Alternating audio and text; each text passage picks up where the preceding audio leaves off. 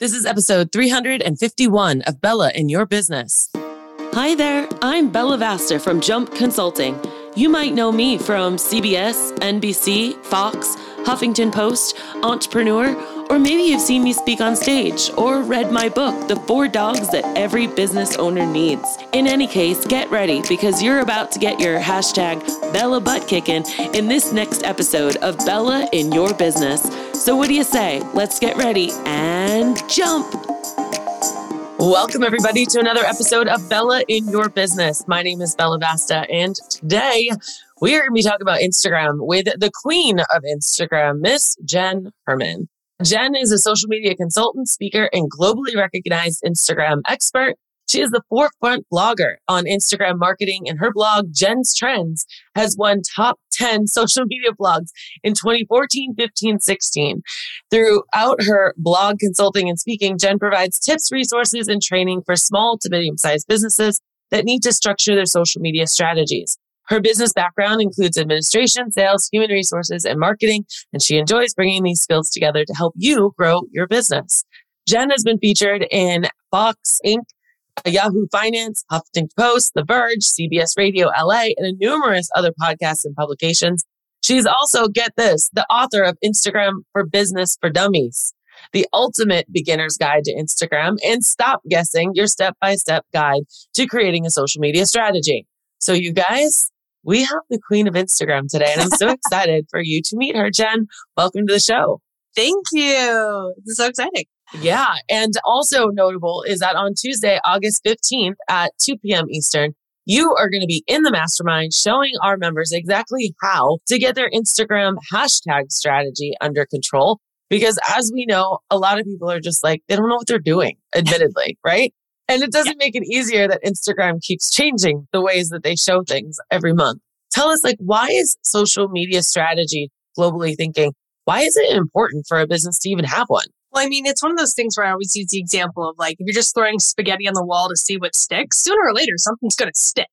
But you're going to waste a lot of spaghetti, right? So your strategy is so that all the spaghetti sticks to the wall and you're not just trying to guess your way through. So strategy helps you pick the right content for the right results. Sometimes you want content that's just going to get more likes and comments. Sometimes you want content that's going to drive link clicks or opt-ins or video views or different things, and different content drives different outcomes. So having the strategy, knowing what drives what outcome so you can do more of what works, means you get better results and you're actually going to get that eventual conversion, whether that's the sale, whether it's the opt-in, whether it's the brand awareness, whatever your outcome is. Yes, I love all of that. So that basically means that it's not just about the likes and the hearts and the followers. Exactly. It's so much more. And that's what, a lot of small businesses are so focused on that vanity metric, right? We want the likes, we want the follower counts. We're like, why don't I have 10,000 followers? And I'm like, well, how many people could you serve? If you're a pet sitter, could you have 10,000 clients? No, you'd have to massively expand your business. So why would you need 10,000 followers? 1,000 followers is much more realistic because of those, if 10% of them became converted clients, you'd have 100 clients. That's manageable. That's realistic. It's not about getting 400 likes on a photo or having that reel go viral. Those are great. We all love it when it happens, but does that actually impact the bottom line of your business? Does it actually bring in revenue? Yes, I love that so much. And I want everyone listening right now to ask themselves, what is my strategy? What am I looking to do on Instagram? Is it just the likes, or are you looking to do something else? One of the many things that Jenn just talked about. So kind of segueing that into, so there's Instagram, and then how do we use it for business? What's the importance of utilizing Instagram in business? And I want you to talk to those people that are they're really scared to do it because they're not sure what to say and they're not sure who's gonna.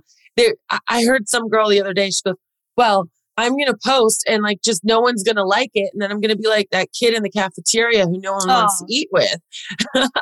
So can you speak to that a little bit as, using Instagram for our business as it pertains to that? Yeah, I mean, first and foremost, there's over 2 billion monthly active users on Instagram. So your audience is there, right? This isn't one of those things where you're like, oh, only the kids are there. One of the biggest demographics is the 35 to 50-year-old. That's the second largest demographic on the Instagram platform. And for most of us, that's our target audience. So they are there. They are consuming content. They are looking for things to interact with. So if you're scared because they're not there or it's going to be a waste of time, no, your audience is there and you can make it worth it. Now, for those who might be, like you said, more scared to create content or what they should be creating, remember that Instagram, for the most part, is a fun platform, right? It's not LinkedIn. They didn't go over there to read an article. They didn't go over there to, watch some webinar video that's a 20-minute tutorial on something. They're there in a quick scroll, quick consumption mode.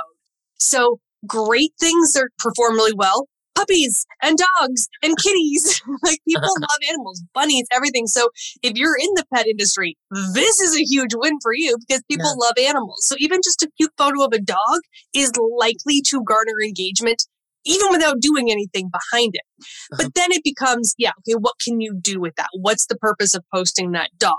Well, you can talk about whether you've got grooming services or whether you're a dog walker or are you a pet sitter or are you a behavioral consultant? Like, what do you do in that pet industry? And you start talking about that.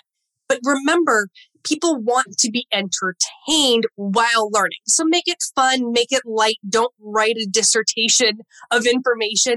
Just say something along the lines of, here's a service that we offer. Or if your dog is dying to get out of the house and going stir crazy this summer, let me help you.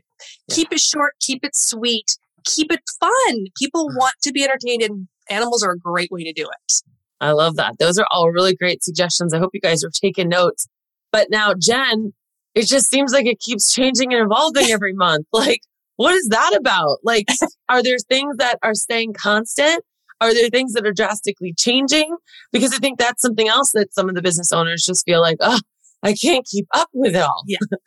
I mean, not to scare you, but on average, we have 9 or 10 Instagram updates a month. So there are constant changes, right? This is something that can seem overwhelming.